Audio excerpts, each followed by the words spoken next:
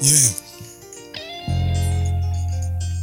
Bienvenue sur le podcast, Camarade Podcast. Moi, c'est Issouf et aujourd'hui, on a l'honneur de recevoir Coumba-Toure. Et c'est spécial pour moi parce que c'est la première fois qu'on a une dame sur le podcast. Vous pouvez nous prendre à travers les activités que vous exercez sur African Rising, il y a African Feminist, je pense, et il y a beaucoup d'autres aussi avec les livres que vous écrivez. Merci beaucoup. Merci de m'avoir sur le podcast. Salut à tout le monde qui écoute. Je disais merci beaucoup. And thank you to everyone who's listening. Coumba-Toure, je coordonne en ce moment le mouvement panafricain Africans Rising, Africans Rising for Peace, Justice and Dignity, qui rassemble des organisations de la société civile africaine de tous bords. Il s'agit des organisations syndicales, des organisations religieuses, des mouvements de jeunes, des organisations de femmes, des artistes, des gens qui adhèrent en tant qu'organisation, mais aussi des gens en tant qu'individus, tous mus par le même, j'allais dire, la même vision, la même mission, qui pensent qu'en tant qu'Africains, nous avons aussi le droit de vivre bien, de vivre dans la prospérité, d'être dans la sécurité. Et que nous réalisons que aujourd'hui, la situation des Africains sur le continent et dans la diaspora n'est pas toujours enviable. Et que c'est le moment pour nous de travailler pour changer tout ça. Mais souvent, quand je regarde à travers toute l'Afrique, on a beaucoup d'autres langages. Dans chaque pays, beaucoup de pays ont leur langage. Et je voulais demander comment vous arrivez à réunir ces gens-là qui parlent différents langages. Bien sûr qu'il y a beaucoup de langues et qu'au-delà même des langues, nous sommes séparés par beaucoup d'autres choses. Il y a beaucoup de frontières, il y a beaucoup de choses qui nous séparent. Depuis la colonisation, depuis Berlin, nous sommes un peuple qui est séparé. Mais cela n'empêche, les gens communiquent aujourd'hui. Ce qui est beau, c'est que nous avons la possibilité de communiquer les uns avec les autres à travers différentes langues, bien sûr, le français, l'anglais, le portugais, l'arabe, mais aussi le swahili, le peul, le wolof. Les langues n'ont jamais été une raison de ne pas communiquer pour les Africains. Souvent, quand les gens me disent « Ah, mais en Afrique, il y a trop de langues, les gens ne peuvent pas communiquer », je me reporte aux générations antérieures et je pars d'une expérience personnelle. Nos grands-parents, mes grands-parents, j'allais dire, ceux qui ne sont pas allés à l'école parlaient au minimum 7 langues. Donc, et généralement, quand tu parles cette langue, quand tout le monde parle cette langue, quand vous vous rencontrez, vous avez une chance qu'il y ait une langue en commun. C'est comme ça que les gens communiquent. Ce n'est pas en parlant tous la même langue. C'est au moment où chacun de nous parle plusieurs langues que la communication passe. Parce qu'au moment où tu rencontres quelqu'un, vous utilisez la langue que vous partagez. Ça, c'est vrai. Parce qu'en grandissant, je dois reconnaître que je parlais beaucoup plus de langues qu'aujourd'hui. Parce qu'il y a une multitude de races et de tribus tout autour. Et chacun parle sa langue. Et quand vous vous rencontrez, vous échangez dans n'importe quelle langue, vous pouvez communiquer. Ouais, pas oui. forcément le français. Non. Ce qui me revient sur les livres que vous écrivez beaucoup de livres en bambara, en wolof, beaucoup de langues africaines. Et bien sûr que je vois l'importance, mais j'aimerais que vous nous expliquiez un peu pourquoi les faire dans ces langues-là? J'écris des livres pour enfants et la raison pour laquelle j'écris ces livres, c'est réellement parce que je veux partager des histoires. Et les livres ne sont qu'un moyen, bien sûr, on aimerait aller avec les films, avec les vidéos, avec plein d'autres choses. Mais l'idée, c'est de transmettre des histoires dans lesquelles nos enfants se retrouvent. C'est-à-dire qu'il y ait des livres où ils peuvent reconnaître leur nom, être à l'aise avec voilà leur façon, certaines des façons de vivre, certaines de leurs traits culturels, qu'ils soient à l'aise dans leur peau, que ces livres soient illustrés avec des images qui leur ressemblent. Parce que très souvent, nous n'avons pas accès à des histoires ou des livres qui nous mettent sous la bonne lumière. La plupart des histoires écrites par les autres, les méchants nous ressemblent. Oui. Et les ignorants nous ressemblent. Donc, moi, j'écris des livres pour enfants pour que nos enfants sachent qu'ils peuvent jouer un beau rôle. Donc, c'est la raison principale de l'écriture de ces histoires. J'écris donc particulièrement ou principalement pour les enfants africains. Mais j'écris aussi pour les enfants, j'allais dire, européens ou chinois, pour qu'eux aussi apprennent à grandir en sachant prononcer nos noms.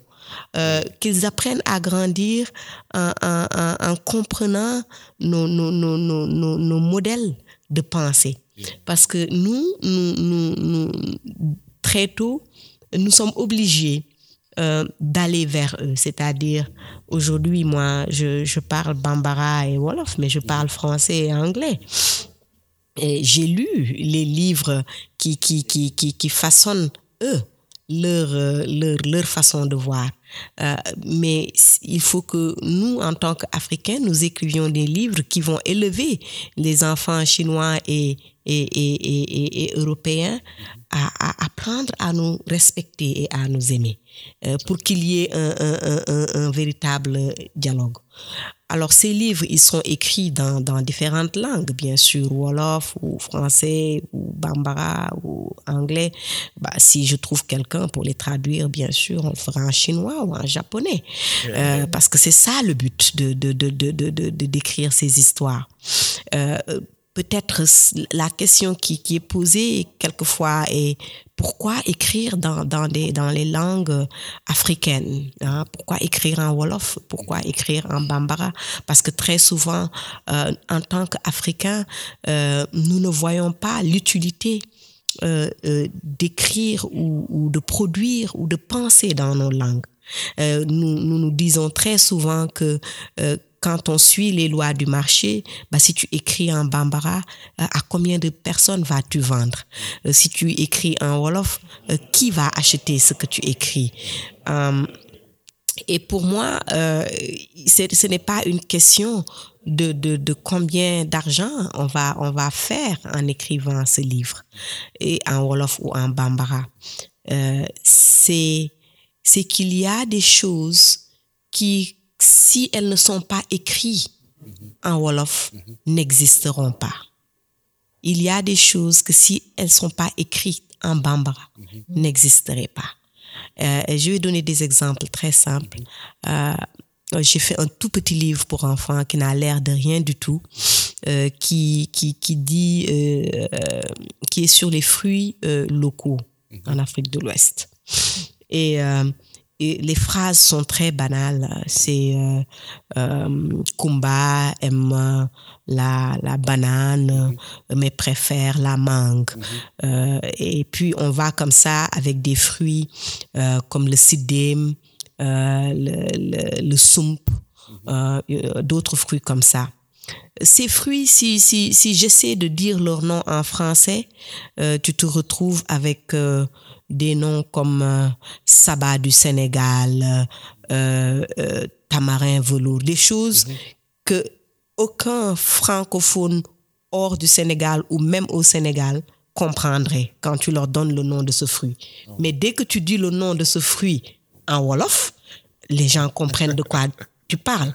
Et tu sais ce dont je parle dans ta langue. Parce que ces fruits n'existent que dans ces zones. Et donc, leur nom ne peut venir que de ces zones. Donc, si je n'écris pas en Wolof, qui va écrire ces fruits? Ces fruits vont disparaître. Qui va connaître ces fruits? À part des scientifiques qui font quelques recherches, qui écrivent des noms que personne ne peut comprendre.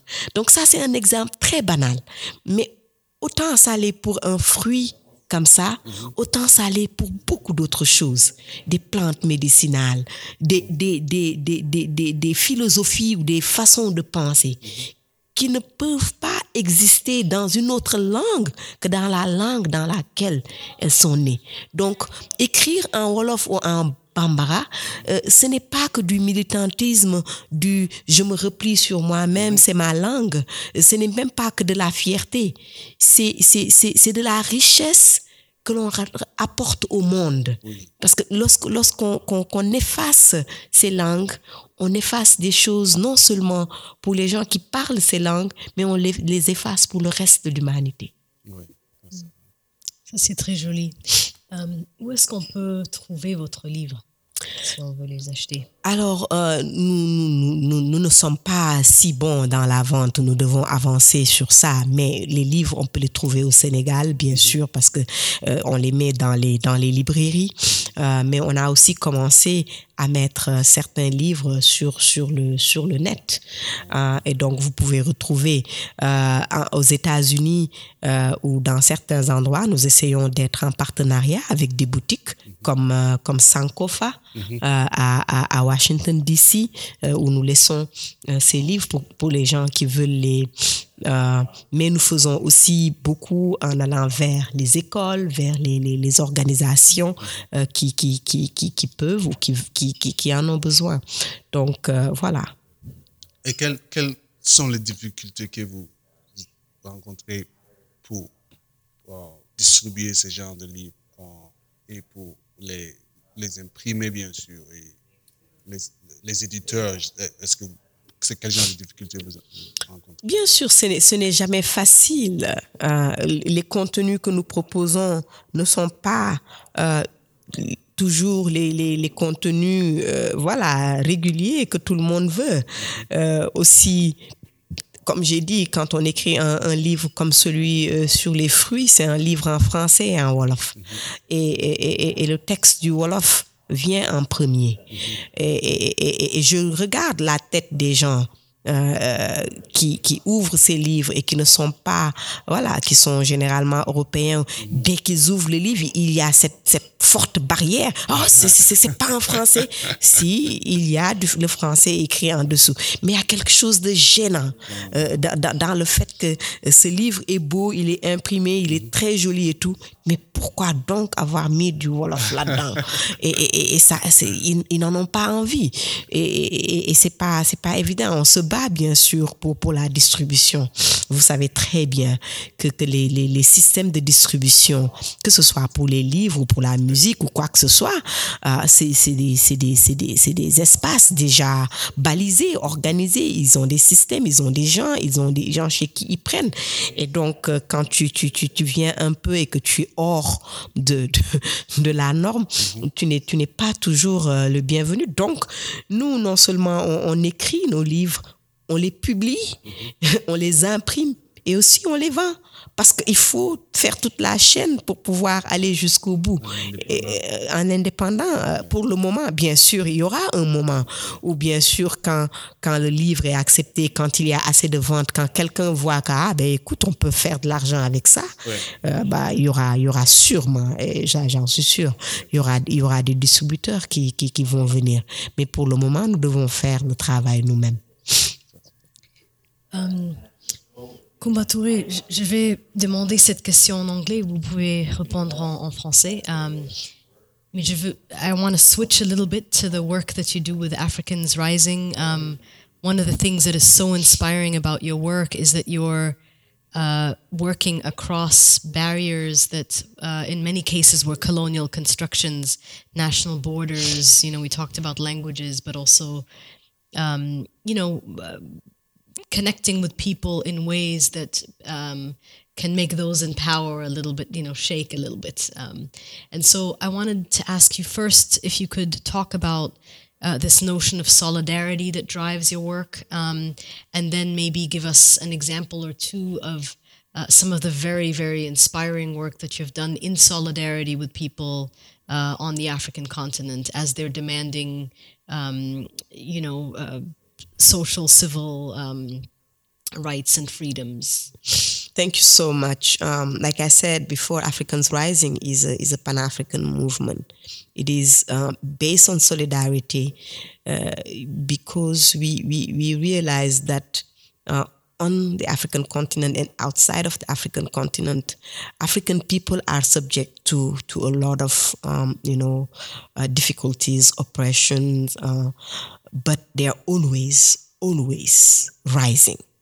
It's like the sun. It's always rising whether or not you see it. Mm-hmm. You can be on a side of the earth where you don't see the sun, but it doesn't mean it's not rising somewhere. So that's the image I have.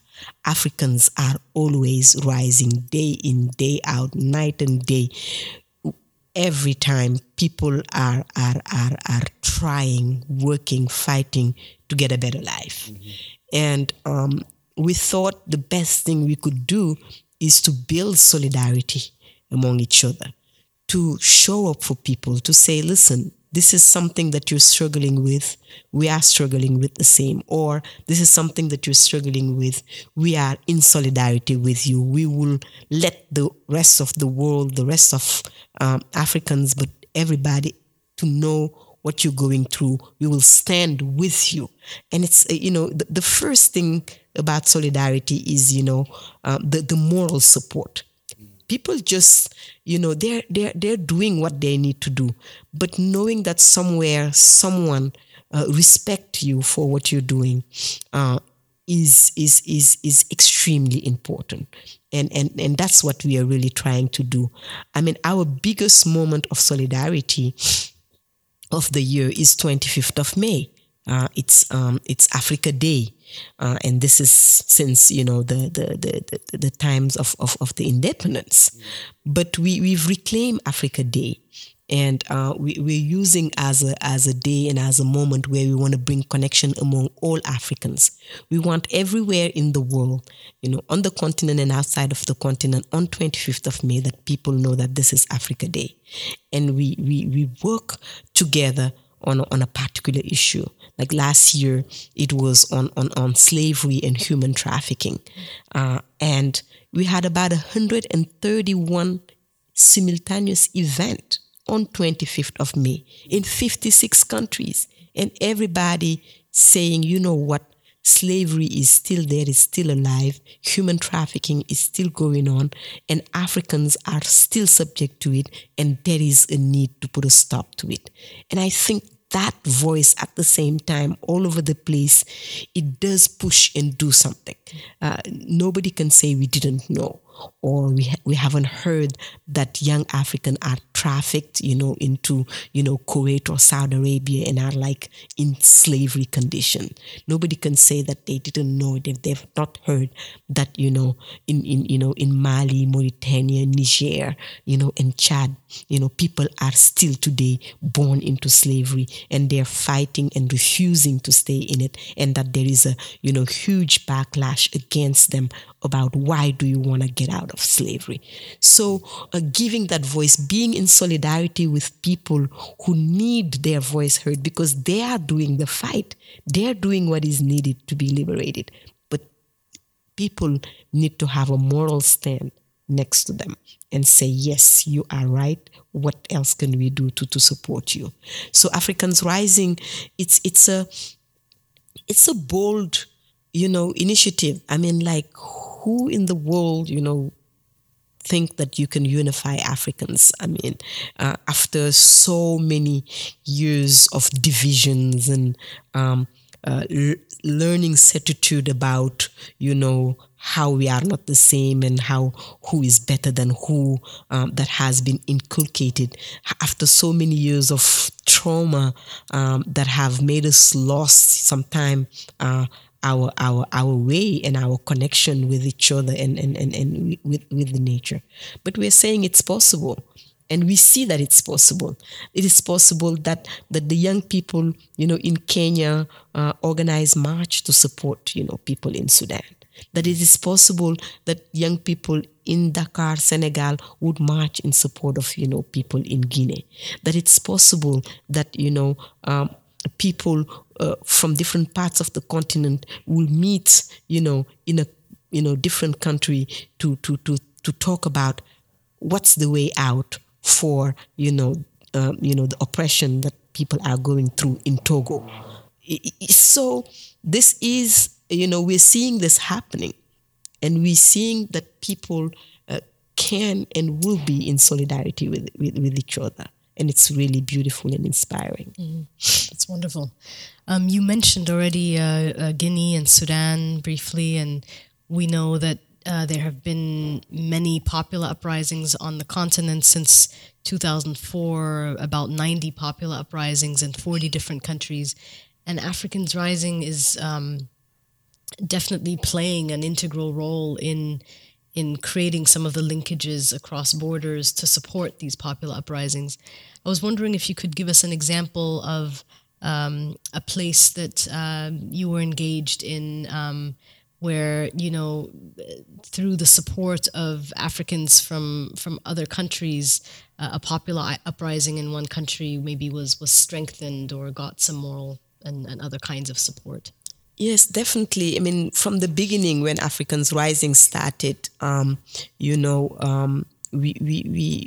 we had a solidarity mission with the Gambia, and you knew what was going on in the Gambia. I mean, the president of Gambia, Yahya Jammeh, was not only refusing to leave power, but he has a track record of really being ruthless in how he treated the people of the Gambia, the women of the Gambia, and the people, and particularly the young people, but all of the people of the Gambia have played a strong role to get out of his very tight and organized, tyrannic model. And when finally, he accepted that he had lost this election, I mean, he was, so surprised. He was so sure he held everybody in fear that he could not believe that people would not vote for him. I mean, it's the level that you can get to. And he decided that he was going to stay. And he had the army with him. The Gambia just went through a very, very, tight moment where a lot of people were leaving the Gambia. But Africans Rising, organized different Africans to just come into the Gambia and meet with people there and saying what's going on, and organizing with people there, not particularly organizing, but just, I think, being present and offering, what do you call it, an ear to listen to people, to discuss about what is happening, what is the future, and what people needs to do, was really able to pull together very different side of not only civil society, but everybody who was interested in Gambia having a peaceful transition, to actually act and put pressure in all of the people who were supporting Yahya Jammeh, including his cabinet, his ambassadors, people from the army, and everything, to say you cannot continue to support this guy against his people. You shouldn't, go ahead and shoot and kill people while what they're asking is what is their right. So to me, sometimes, when there is a crisis, when things are not working, we are all fighting on our way, but the presence of other people coming from other places from Africa, saying, what's going on, gives the opportunity to be together, to meet and say, this is what's happening.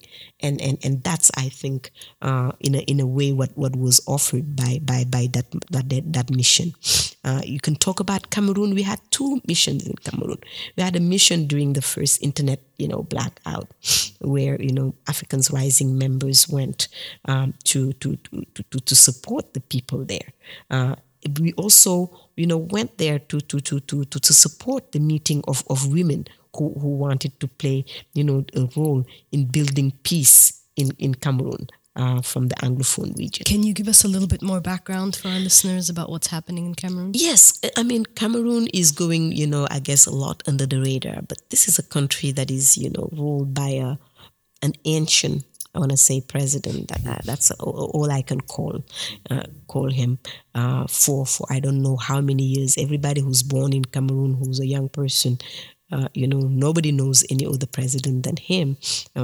That's not enough of an issue, but people uprising in the Anglophone region, teachers and lawyers, saying like, we feel put aside, we are not considered in this system, have been, crushed, put in jail, to a point where now, in Cameroon, there is like basically a civil war because there's so many groups, rebellion groups, even people who are saying that they want secession, because people feel not only don't you feel part of a country and nobody cares about you, but when you talk about it, you get killed. So they're just like, okay, if we're just going to get killed, let's do it this other way. So it's a very sad situation. And the women are saying, listen, this situation doesn't work for us. It doesn't even matter whether it's the military, from the government, or if it's the rebel group. And then there are like, how many of them? Each one changed their minds. I mean, if you negotiate with one, the next day somebody else blows something. So they're saying this doesn't work for us. We need to live in a peaceful situation, because in the end, we are always the one who carry all the burden of the war. We still have to feed our families and our children. We still are the one, to get raped or whatever. So, and they're saying we need to organize, because there are people who are actively, who are acting for war, but there's nobody who's acting for peace, and we have to do it. So Africans Rising, going into the Anglophone region of Cameroon, and being in solidarity with the women who decided to gather and organize, bringing some of of support in terms of amplifying their voice and connecting with them with other people, really made a huge difference, because today those women have their movement going, where they were able to really support and push for the liberation of political prisoners. They've been, people don't want nobody to call those people, political prisoners. They're saying that these are not political prisoners, but they also were able to, today be seated at the tables of negotiation about the transition that is needed in this country. So we don't do much, but what we do is just to show solidarity and to be present when we can, or to at least lend our voice to other people's voice, and to invite other Africans on the continent and in the diaspora to support those that we see are trying, to build peace, to fight for justice and for their own dignity. Yeah, I think that's a very powerful role that you're playing, actually. It's really incredible. We thank you for the work that you're doing. Thank you. And as part of the feminist movement in Africa, like we usually see when there is an uprising, we see the strong role that women play in the uprising. But it seems like towards the end, they kind of go on the background. Like we've seen in Burkina, there were a lot of women who supported the revolution. When it came to nominating the, whoever's going to lead the transition, you know, there was a woman, but at some point the woman was put in the background, and we've seen in Sudan the women that were quite powerful in the leading the movement, but the transition is more men. They put a lot of men than they did with women. To, well, I don't I don't know how hard it is to to be a woman in those, like, I mean, and generally, but in those situations, like how do we feel about these things? Yes, I'm a feminist, and to me, I understand that one of the reasons why we are not winning some of our struggles all the way uh, is also connected to the way that we treat women in the struggle and after the struggle.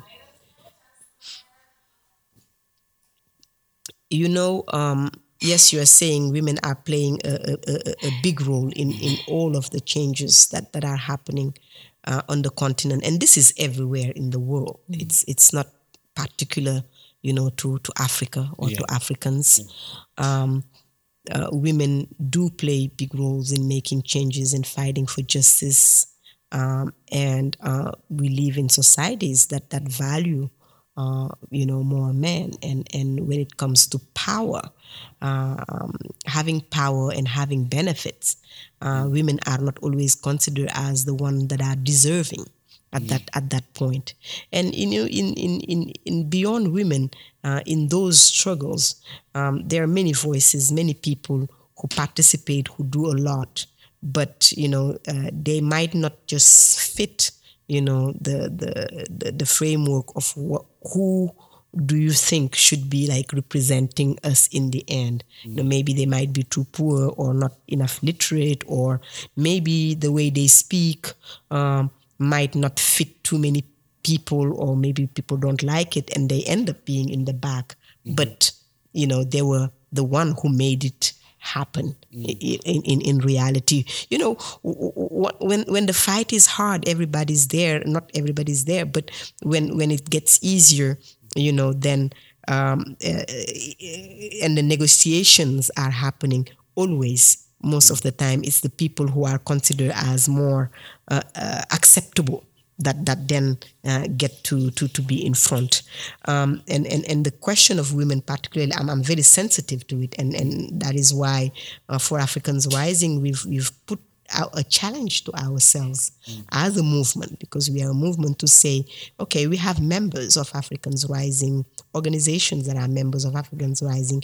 We will ask them, to as part of being that movement, to make sure that women are at the center of this movement.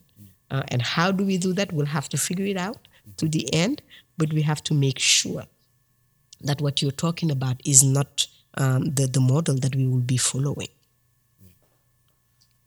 The reason why to me, I kind of look at the African society in a way like we should uphold the people more, because in most of our languages, je vais prendre l'exemple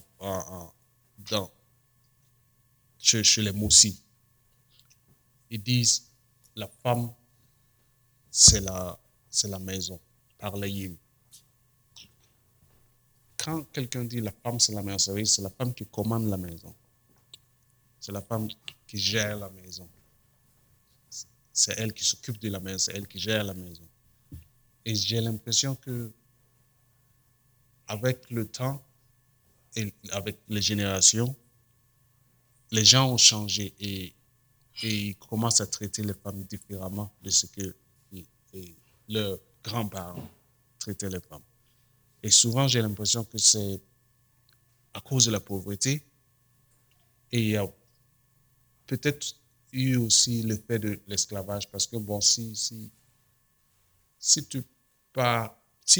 ton maître ou ton maître esclave te traite comme tu n'es rien, si tu pars à la maison, tu risques de répéter la même chose sur ta femme. Et c'est pour ça, souvent quand je regarde, je sens qu'il y a un écart de langage, parce que les phrases et les mots qu'on utilise dans nos langues sont différents de nos actes.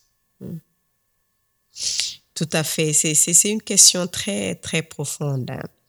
Ce que je dirais à cela, c'est que il y a une injustice fondamentale sur la question des femmes. Mm-hmm. Elle n'est pas propre, encore une fois, à l'Afrique ou aux Africains. Ce sont des questions de pouvoir. Mm-hmm. Et tout dépend des sociétés dans lesquelles nous vivons. Mm-hmm. La plupart des sociétés, en tout cas les sociétés courantes dans lesquelles nous sommes, sont des sociétés patriarcales qui disent que c'est l'homme qui est le chef. Et ce sont des sociétés, j'allais dire, tout est basé sur la force physique au départ. Et donc, qui donnent de la valeur à ceux qui peuvent forcer les autres à accepter qu'ils sont. Donc, si tu es homme, tu es important. Si tu es riche, tu es important. Si tu es blanc, tu es important. Il y a une certaine stratification. Et c'est dans ce monde que nous vivons. Maintenant, et pour nous, en tant qu'Africains, nous devons faire la part des choses. Quand nous parlons de justice, de dignité, de paix, elle ne peut pas exister sans une paix, une justice et une dignité pour tous. Si on a un combat contre l'esclavage ou contre la colonisation ou la néocolonisation, mais que ce combat se limite à ce niveau, nous voulons de la justice, nous voulons de la dignité, mais seulement pour les hommes africains. Si les femmes africaines ne font pas partie de cette dignité, de cette justice et de cette paix, on n'a rien. Donc moi, c'est de cette perspective que je le regarde. Donc, il nous faut des sociétés qui acceptent cette justice-là entre les hommes et les femmes. Nous avons des exemples dans nos sociétés. Parce que très souvent, quand on parle de choses comme ça, certaines communautés, certains groupes vont te dire « mais ça a toujours été comme ça depuis toujours, pourquoi tu veux le changer ?» Et je dirais, si les gens, comment on appelle, au sud des États-Unis, durant la ségrégation et qu'on les interviewait, ils ont dit la même chose. Ils ont dit la ségrégation, c'est notre tradition. C'est ce que nous faisons depuis toujours. Pourquoi vous voulez le changer? Donc, tout dépend de la perspective dans laquelle tu es et ce que tu veux garder, parce que c'est toi qui es dans un état de privilège. Par contre, nous savons qu'il y a des modèles d'équilibre dans nos communautés, dans nos sociétés. Et ce sont des modèles qui ont changé pour différentes raisons. Parce que quelque part, quand même, les humains, nous avons vécu ensemble depuis très longtemps. Nous avons dû établir des modèles pour vivre. Et nous savons que, en tant qu'Africains, nous savons que ce qui marche le plus pour avoir la paix, pour avoir la justice, pour avoir la dignité, c'est l'interdépendance. Entre hommes et femmes, pour nous, ce n'est pas une question de bataille. C'est une question d'interdépendance. Et même les codes ou les modèles de division, j'allais dire même de division sexuelle du travail, étaient basés sur de l'interdépendance. C'est qu'on a perdu les raisons pour lesquelles ça venait. Je l'ai dit encore aujourd'hui. Je suis féministe et je me bats pour que les femmes, les hommes, par exemple, dans la maison, qu'un homme puisse préparer ou nettoyer ou qu'une femme puisse préparer ou nettoyer, normalement, ça doit pouvoir se passer aujourd'hui. Mais très souvent, les gens te ramèneront au passé en disant non, c'est divisé comme ça. C'est les femmes qui doivent faire la cuisine et les hommes ne doivent pas le faire. Mais ils ne font jamais l'analyse jusqu'au bout de comment ça se passait au moment où cette règle était observée. Je donnerai un exemple très simple. Tu vas dans des communautés, dans des sociétés où les gens te diront un homme ne peut pas toucher la marmite. Là où on prépare le repas. Hein? C'est presque religieux. Ou en tout cas, ça pourrait le rendre impotent. Si tu veux vraiment pas qu'un homme fasse quelque chose, dis-lui que s'il le fait, ça va le rendre impotent. Donc, tu as des croyances comme ça. Un homme ne peut pas toucher le canari où il y a l'eau, où il doit boire. De prime abord, quand tu regardes ça, c'est quelque chose que tu devrais même combattre en te disant, mais qu'est-ce que c'est que cette histoire? Pourquoi, voilà, un homme ne peut pas le faire? Pourquoi on assigne cela aux femmes? Mais si tu fais une analyse réelle et que tu te rends compte que en ce moment précis de cette coutume-là, c'était aussi un pouvoir des femmes. C'est-à-dire que on ne te dit pas seulement que le rôle des femmes est de préparer. On dit aussi que l'homme ne peut pas toucher la marmite. On ne dit pas seulement que le rôle de la femme, c'est d'offrir l'eau et de donner l'eau. On dit aussi que l'homme est interdit de toucher le canari. Mais écoute, un homme doit boire et doit manger. Et s'il y a une interdiction quasi-religieuse de ne pas pouvoir toucher cela, vous savez que la personne qui peut toucher cela, vous allez la respecter. Parce que vous n'avez pas de boutique pour aller acheter une bouteille d'eau dans ce cadre-là. Il n'y a pas de restaurant pour aller manger. Et donc, c'est un pouvoir que ces femmes ont. Et bien sûr, les hommes ont un autre pouvoir. Ils apportent autre chose. C'est l'interdépendance. Je te respecte parce que ma vie dépend de toi. Tu me respectes parce que ta vie dépend de moi. Maintenant, quand tu transposes cette façon d'être ou de vivre dans un espace citadin, où maintenant, tu es la femme, tu dois préparer. Mais tu prépares si je veux, je mange pas ce que tu prépares. Je peux aller m'acheter quelque chose. Je peux sortir. Qu'est-ce que ça donne dans un espace où tout est monétarisé? Quand il n'y a pas d'argent et que tu ne peux que manger ce qui est préparé, tu as un autre niveau de respect pour celui qui prépare. Ça, c'est vrai. N'est-ce pas? Donc, moi, je pense que tout ça, mais c'est des analyses et c'est des choses que nous ne faisons plus, que nous ne faisons pas. Nos sociétés ont évolué et ont été construites à trouver des modèles d'interdépendance dépendant du temps dans lequel nous vivons. Bien sûr que nous ne pouvons pas retourner dans le passé. Mais il est de notre devoir d'analyser et de regarder les principes qui sont derrière les façons de vivre et les lois que nous élaborons. C'est comme la religion. Ce n'est pas juste que tu vas lire un texte et le prendre littéralement. Tu le prends dans le contexte dans lequel il a été dit. Et pourquoi, à ce moment-là, on a dit que c'est comme ça qu'il fallait faire. Parce qu'il fallait peut-être protéger, parce qu'il fallait... Et nous retraçons beaucoup de ces choses. Donc, je dis très souvent que mon féminisme, il est enraciné dans ma culture. Et j'ai des exemples concrets pour le déterminer. Je suis dans une relation conjugale, je suis mariée. Mon nom, c'est Coumba-Toure et c'est le même qu'il a été depuis que je suis née. Je n'ai pas changé de nom parce que je me suis mariée. Et pourtant, les gens disent que c'est un acte féministe. Ma grand-mère, qui n'est jamais allée à l'école, porte toujours le nom qu'elle avait à sa naissance. Est-ce que c'est un acte féministe? Parce que culturellement, on ne change pas de nom parce qu'on s'est marié. Traditionnellement. C'est vrai, chez nous, ma maman a toujours son nom. On ne change pas de nom parce qu'on est femme. On ne change de nom que parce qu'on est colonisé et parce qu'il faut faire les papiers de mariage. Ma mère a changé de nom. Elle a pris le nom de ma mère, de mon père. Mais ma grand-mère, parce que ma mère était dans un cadre où elle était dans un cadre où elle s'est mariée dans un modèle où il fallait changer de nom. N'est-ce pas? Et ça, ce ne sont que des petits exemples, mais il y a beaucoup d'autres choses encore.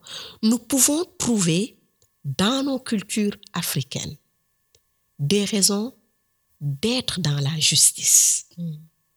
Pas seulement pour les femmes, mais pour tout le monde. Nous avons des éléments culturels qui militent pour la paix, pour la justice, pour la dignité pour laquelle nous battons aujourd'hui. Pour qu'il ne faut pas qu'on pense que ce sont des choses importées d'ailleurs.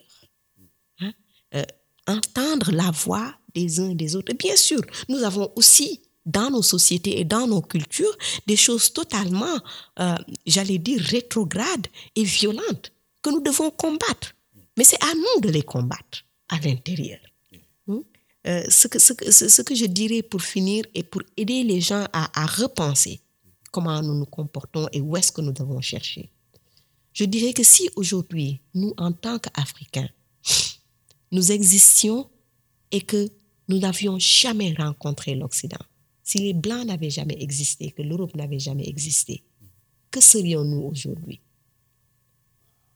Que serions-nous? Nous ne resterions pas figés et congelés dans le passé. Nous allions continuer à évoluer nos lois, nos designs, nos arts. Nous allions continuer à nous battre pour qu'il y ait une justice, une égalité, une amélioration de la vie pour tout le monde. Donc, pour moi, c'est une façon aussi de nous aider à comprendre. Autant nous sommes dans le monde, ouverts au monde, et nous prenons partout du monde, autant nous devons aussi savoir que nous avons des choses africaines en substrat importantes que nous pouvons utiliser, évoluer, grandir, et sur les bases sur lesquelles nous pouvons aussi construire nos sociétés.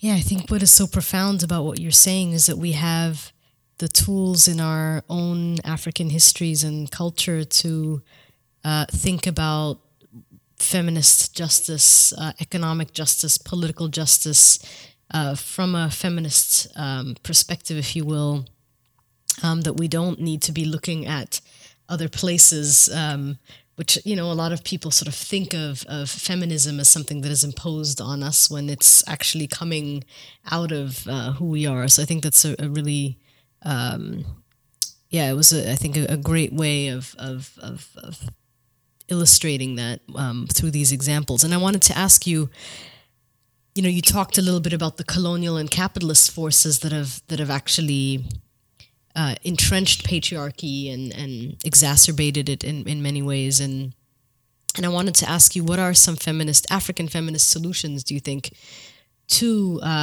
say, French militarism, neo-colonial practices? So can we look at, maybe enter into a conversation about what some of those forces are, but also what you think some of the solutions to them are, in terms of how we think about economic and political justice on the continent? It's so difficult when, some of the seeds and the ways of living are crushed for so long and pushed back, that you don't, what you remain with is you don't have some like fully fledged, models that you need, but you can trace things because people have survived, even though it looks unlikely in certain places, given what has happened to them. Not only people have survived, they've managed to carry on certain ways and certain practices that are basically being there in parallel with everything else. One of the way that I like to talk about is what I would call and what is even defined as gift economy. You know, we know it, we live in it and with it, even though it's not a recognized one. Many times we've looked at our families. How do they manage to even work and exist when in other countries people start about talking about a certain percentage of what do they call it, unemployment, and the whole country is on fire. And you're like, how come we double, triple those unemployment rates, and we've been doing it for years, and we don't have the same level? There is an economy going on that is maintaining people, that is keeping some peace that is unbelievable. Like, how many people invest everything they have in supporting large numbers of people? This is not like welfare state. No, it's people doing it. It's women doing it, and each of us know it. Mm-hmm. It's not written somewhere, but it's a practice. You know you do this. You know you pay for your nieces and nephews that you call your sons for them to go to school. It's not even a question. You know that. You know that there is no fellowship for them. You are the funder. You are the fellowship holder. And this is not something done by few people. This is happening at a massive scale. Mm-hmm. Anywhere else in the world, it would be like a subject of study. Mm-hmm. And we are doing it. And this is only one example. But I can think of many people find ways that are not the capitalist model. Mm-hmm. It actually goes against the capitalist model. Mm-hmm. Like, who in the world would not keep everything you have and invest it so you can make more? Why do you reinvest it in families and people that, what is wrong with you? Mm-hmm. You don't know how to save money. But it's a different way of thinking mm-hmm. and living that we model and that we use, and we know it works. It has worked before. I think that's so important because before, when I say before, it's like even less than 20 years ago, we didn't have those kind of robberies in our society, like really guns blazing robberies. We didn't have that. Because what people don't realize is if you have a society and you have people that you don't take care of and they're sitting down, they're watching you eating while they're not eating, at some point they're going to rebel. And that might scale up to a different level. Like now, people looking at even countries with, little gold, or look at Burkina, we don't have oil. The gold that we have is not even, we can't even consider it to even countries like Ghana, right? But people that come in with guns to rob banks or little Western Union places, which might not even have more than, 5,000. But still they're coming in with guns now to rob it because they're seeing all these people driving big cars that they're not supposed to drive in the country where they don't have oil. And gas price is expensive, and they're living in big houses that, if the country is not doing well, you're not even supposed to have people, billionaires in this. How are you getting your money? And you're not supporting the people in your society. So of course they're gonna rap, and they're gonna come in with guns. But like years ago, we were not seeing these kind of actions. Yeah, the way the inequality, the sort of The gap. yeah, that capitalism produces these inequalities that make it unlivable for us, right? That make it very difficult for us to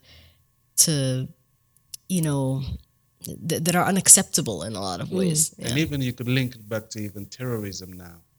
The only reason someone would sacrifice his or her life is most of the time for money, or just to be able to feed their family. A person wants to be the fellowship to their family, and the person is going to destroy people for that because someone was looking at that person suffering and not helping the person. So I think what you said is very important. Yeah, there's 2 or 3 sides to what you are talking about. First of all, today, if you take West Africa, Burkina, Mali, Niger, and Chad, and all that, we are struggling with just people being killed in a rate that we didn't know before, not in this way. And we didn't know.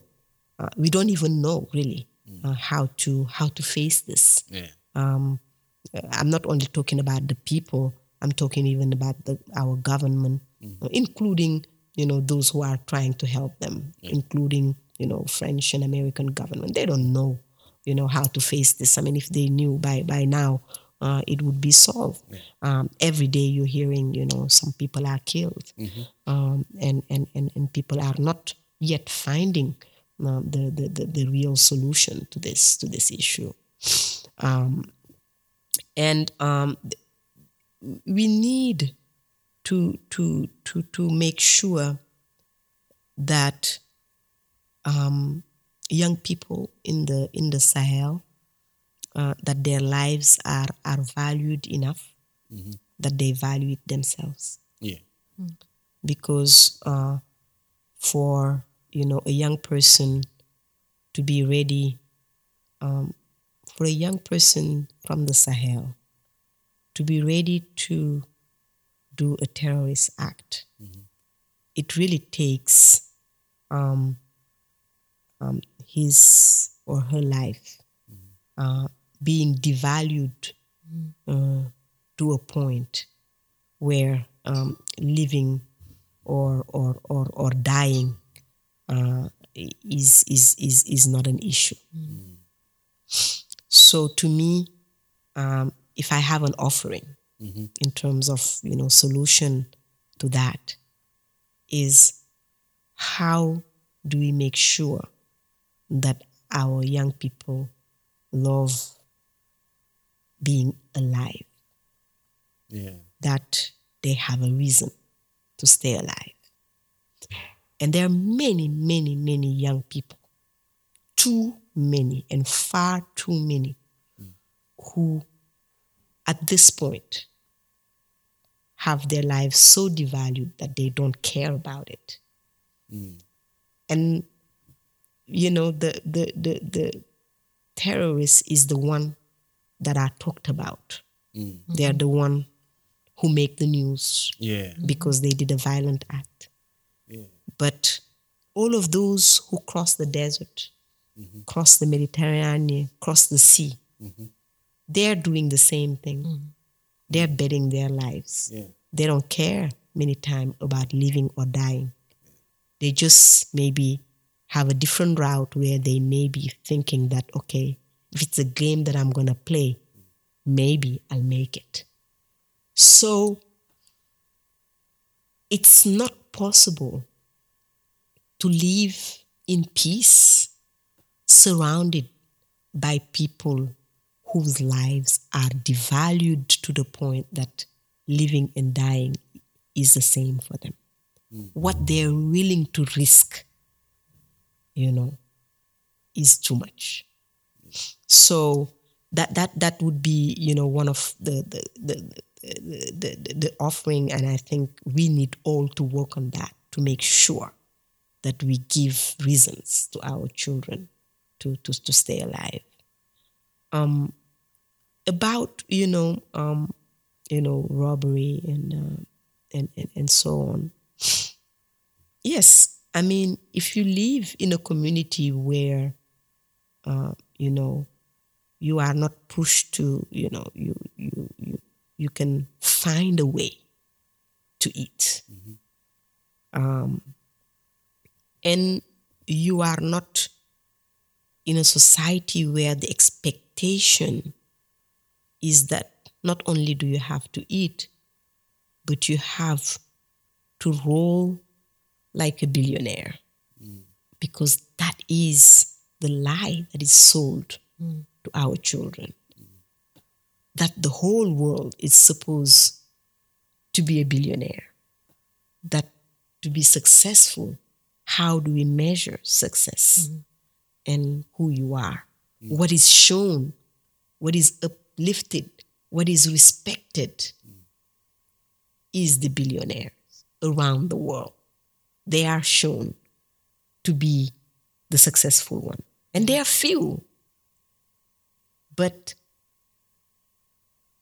everybody else feel less.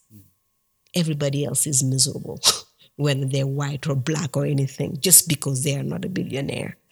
That's ridiculous. What kind of world are we living in? So the combination of you need to be a billionaire and being hungry is not a good combination for, a young person in the Sahel or anywhere else in the world. You cannot be hungry and be expected to be a billionaire and stay sane at the same time. That's not an option. So I'll finish to say that, inequality and injustice is a place to breed violence. It gives birth to violence, and more violence to keep that violence down only created, again, more violence. We have to find our way out as human beings in this circle that we are in.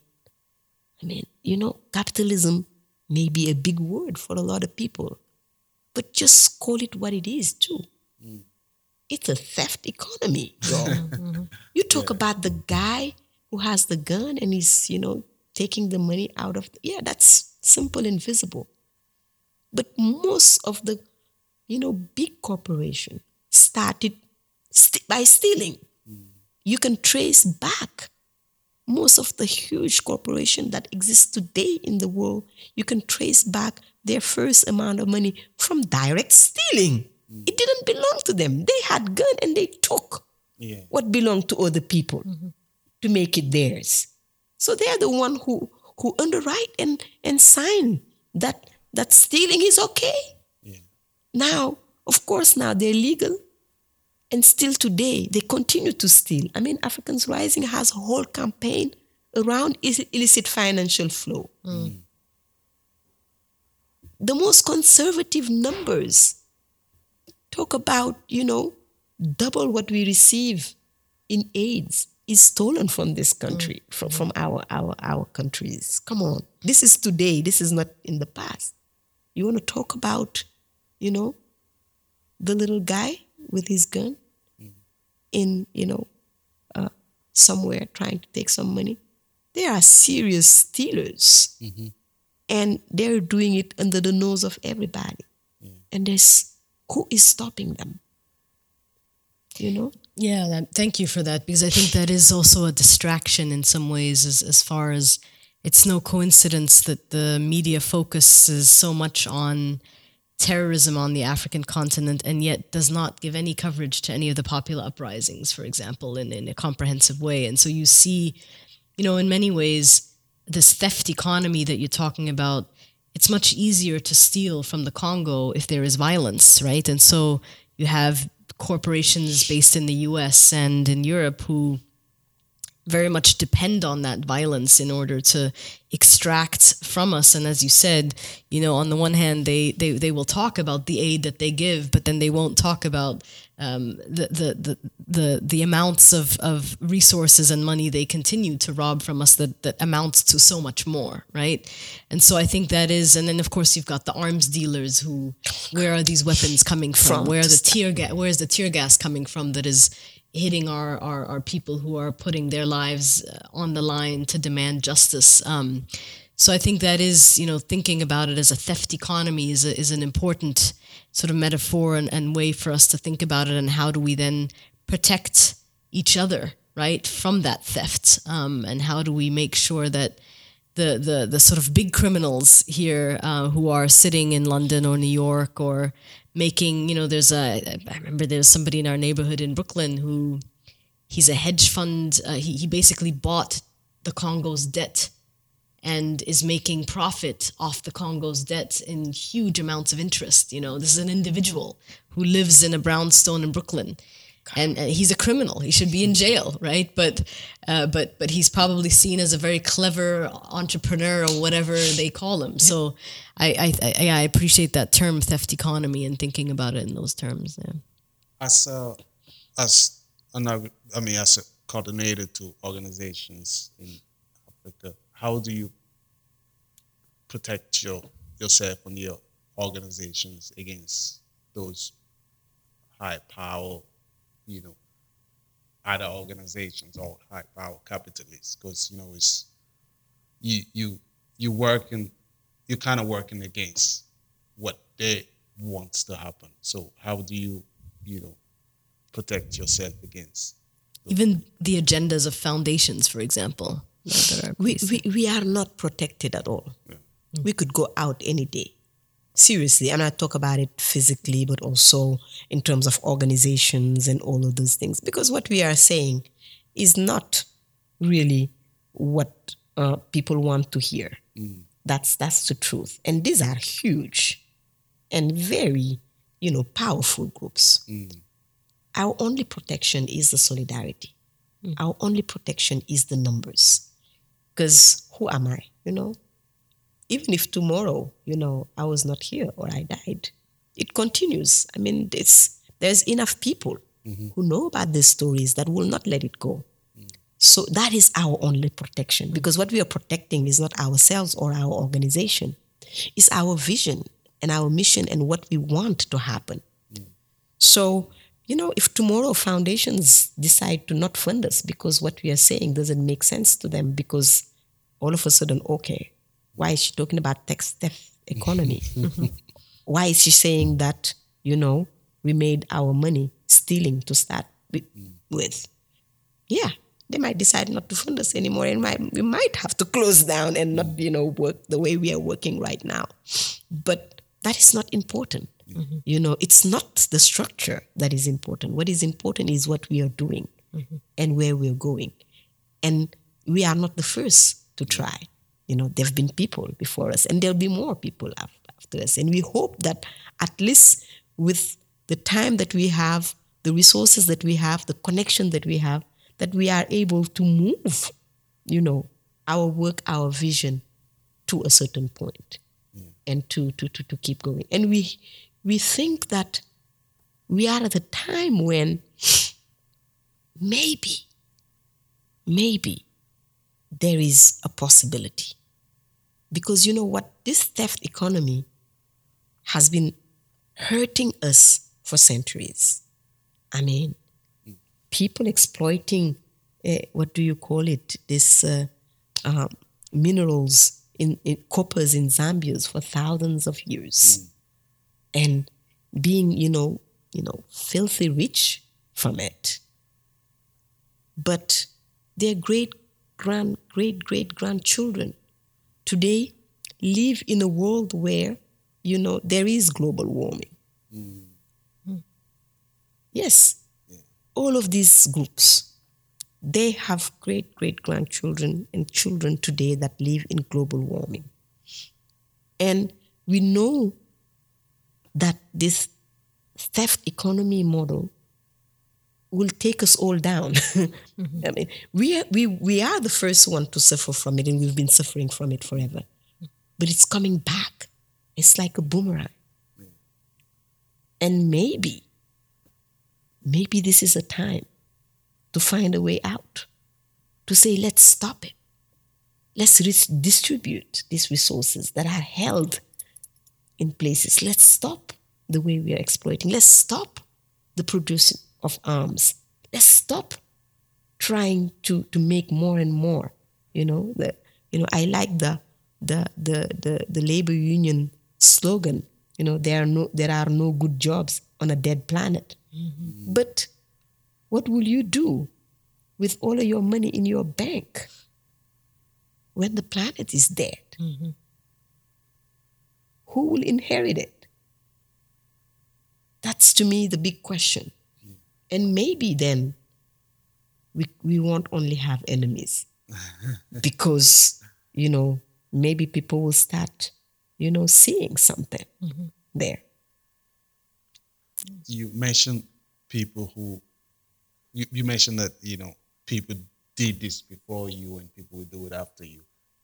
You also here to show, African Rising is showing a movie on Cheikh Anta Diop. Can you talk to us a bit about it? But before, because I know the podcast is going to be out after the screening. But where else could people see the movie? We on the 11th of November we do this film. We show this film on Cheikh Anta Diop at in Haarlem.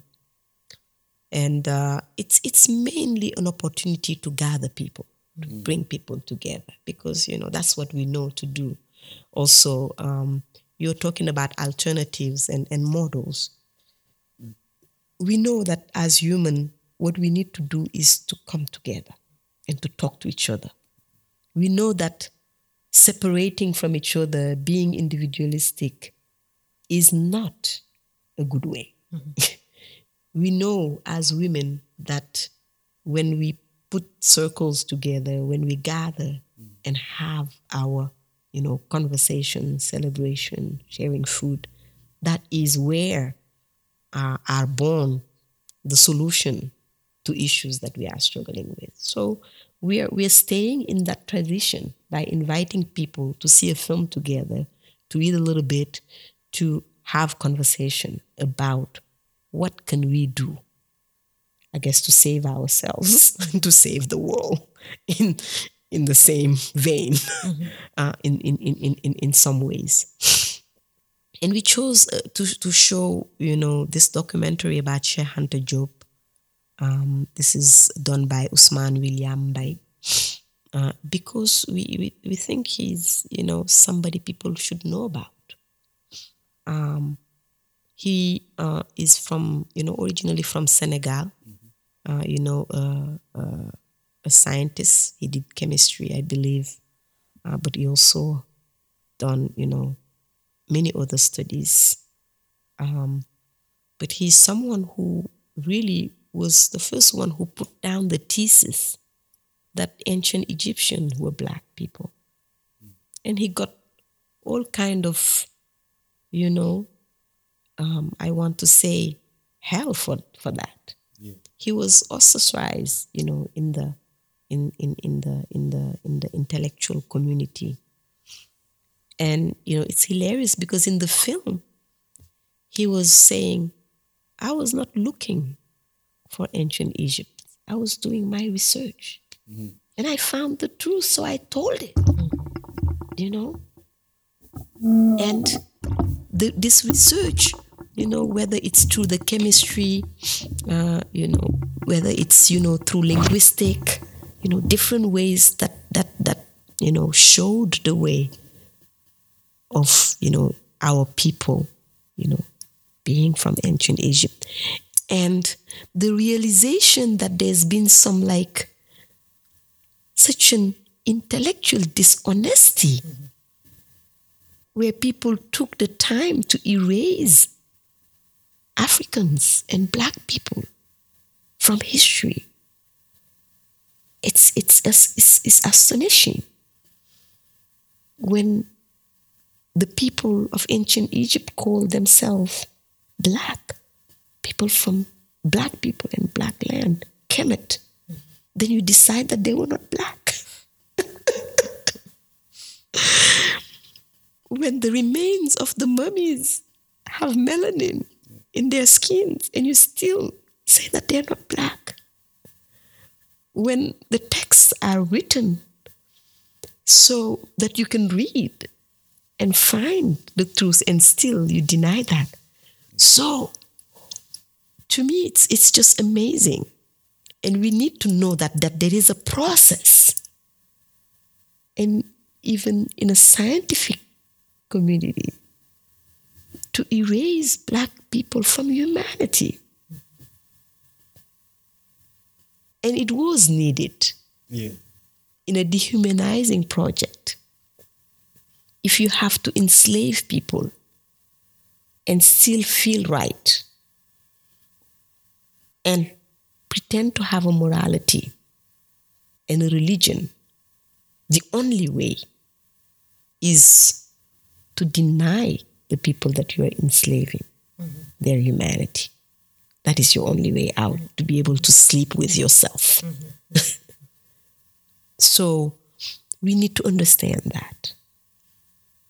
And in the end, our biggest struggle is about reclaiming our humanity.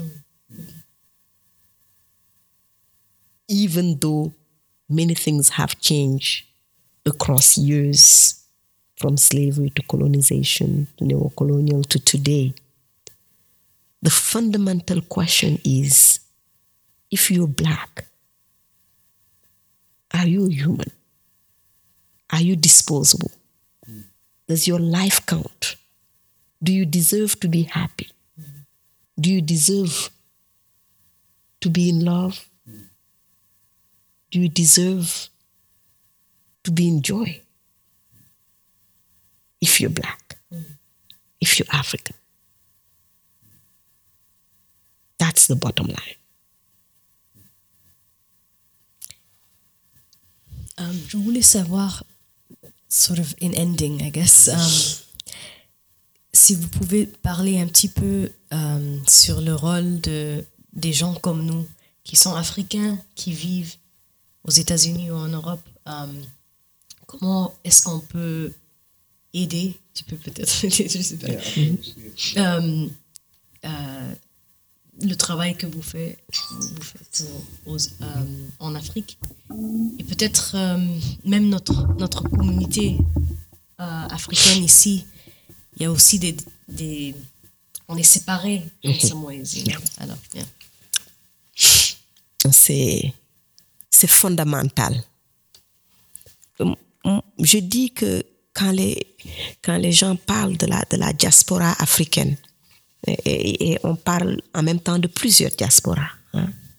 On parle de la diaspora qui a été ici depuis l'esclavage, la diaspora venue des migrations plus ou moins récentes. Toutes les diasporas ont un rôle fondamental à jouer dans cette réclamation de notre identité. Parce que c'est ça la base. C'est de ça qu'on est en train de parler. Parce que quand l'Africain, le noir, n'est pas traité comme un être humain, peu importe ce que tu as, où tu es, où tu vis, une fois que tu es africain, tu es sujet à cette non-humanité. Donc ça, c'est quelque chose qui nous lie. L'une des choses les plus partagées au monde, c'est l'afrophobie.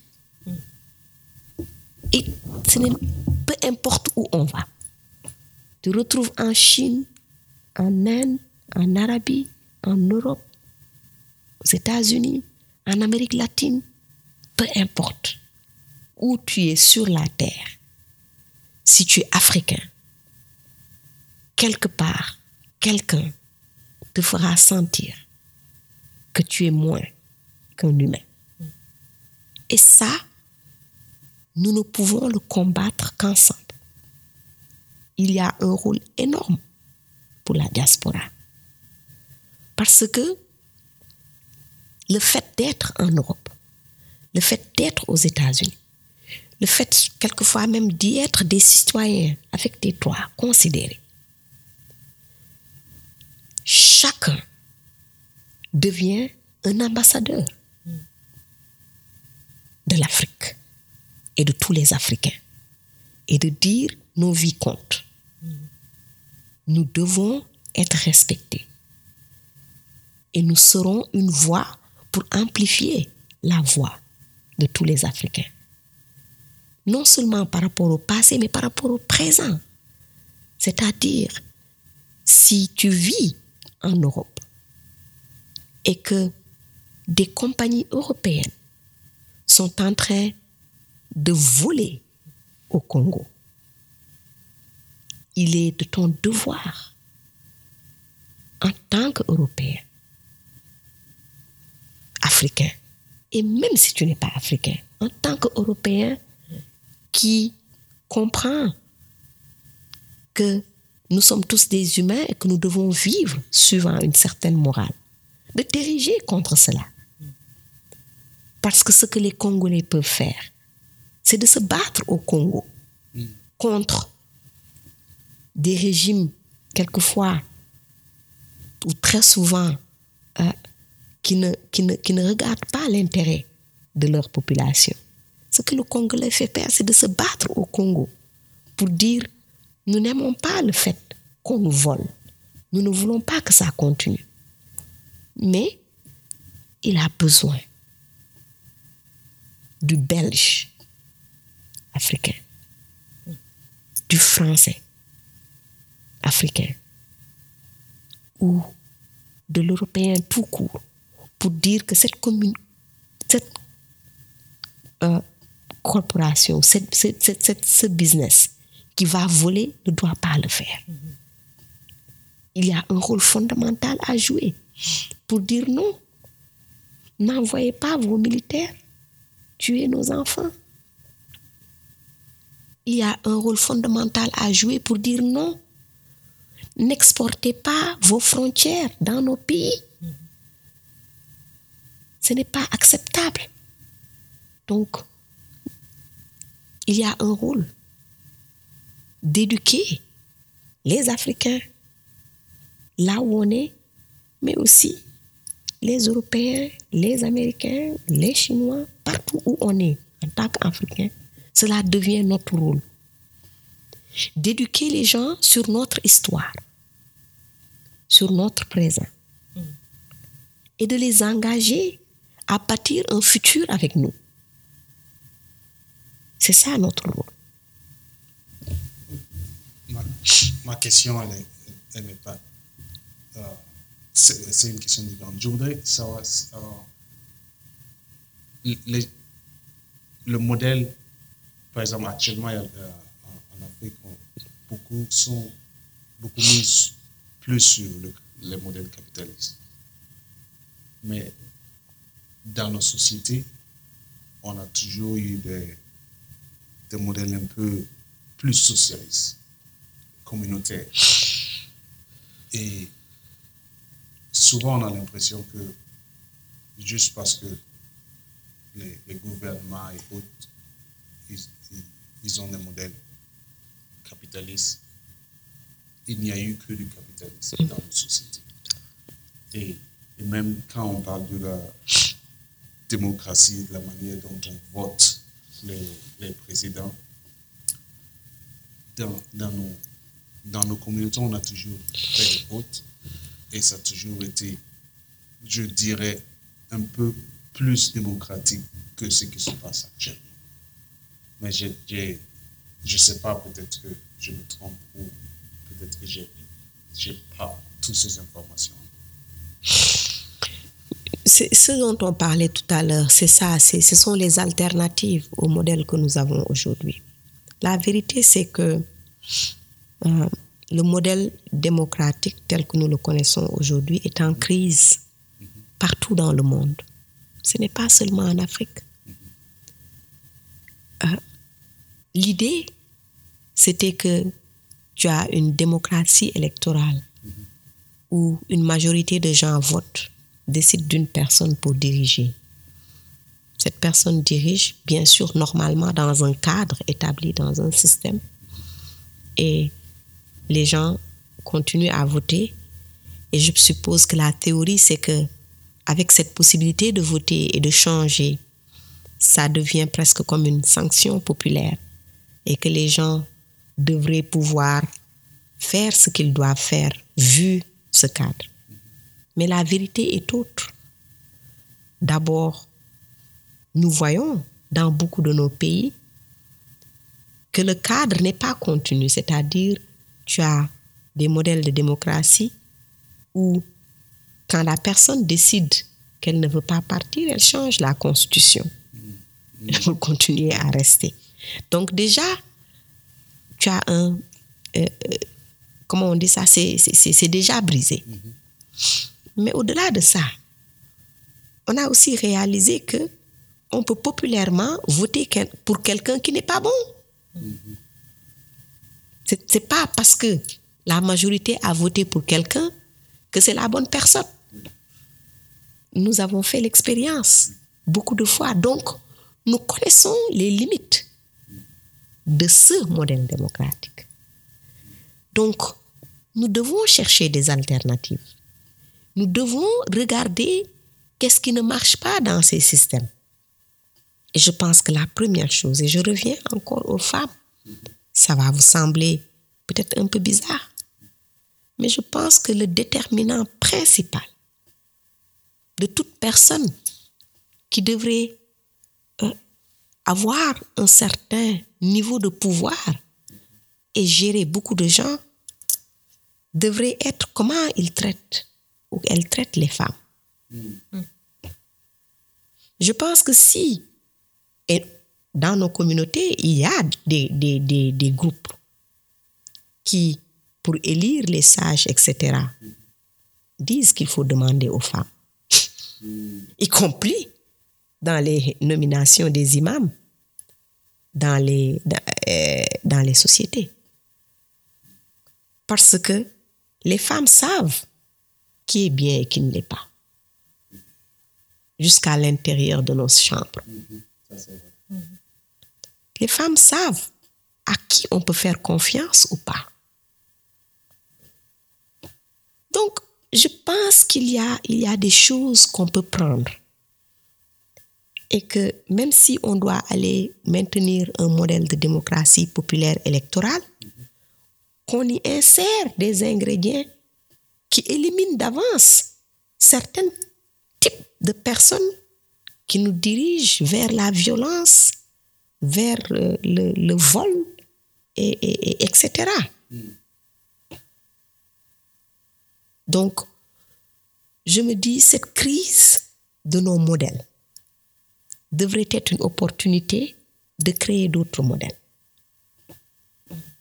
Et d'autres modèles qui, bien sûr, à échelle humaine, s'organisent et deviennent gérables. Parce que quand ça dépasse l'échelle humaine, on est trop loin du centre. On est trop loin de celui qui décide de notre vie. Je pense que quand quelqu'un doit prendre la décision de vendre ou pas l'eau là où il vit, si la personne boit cette eau, la décision qu'elle va prendre par rapport à qui peut polluer cette eau est différente de ce que quelqu'un d'autre peut prendre. C'est tout simplement humain. C'est-à-dire, il y a des systèmes que nous mettons en place, nous connaissons leurs limites. Et nous devons les adresser.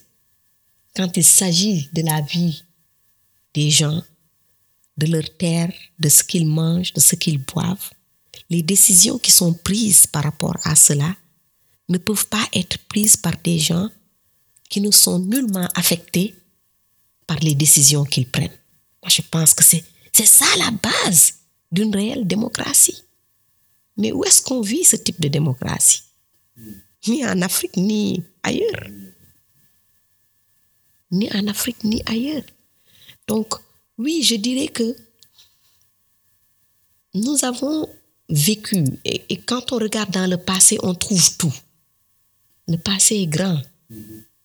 Il est comme la mer. Quand on regarde dans le passé, on trouve tout.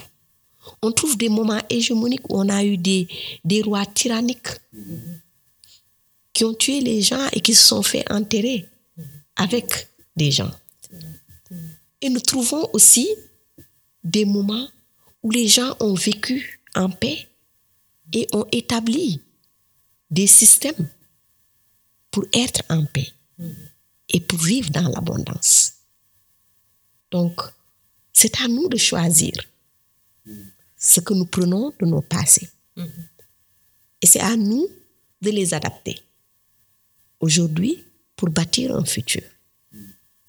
Le choix est le nôtre. I think maybe that's a good note to end on. Yeah. I just have a selfish question. Yes. Do you speak Bambara, right? Yes. What's God in Bambara? You know, my children book Muso is a story of creation, and Ngala Mangalaba is the name of God. It's not Allah. No. Thank you. You just Well, wanted to I've really learned a lot through this conversation. I want to thank you, and I really appreciate it, and I know you did too. And thank you so much for allowing us to learn a lot. Thank you. Yeah, thank you for sharing your profound wisdom, and also just for the work that you do and the ways that you bring other people into it. We really appreciate who you are and what you do. Thank you so much. I appreciate who you are. I have a lot of respect for you, for your work, for you, for the voice that you bring out. Thank you for doing what you're doing. It's all needed. All right.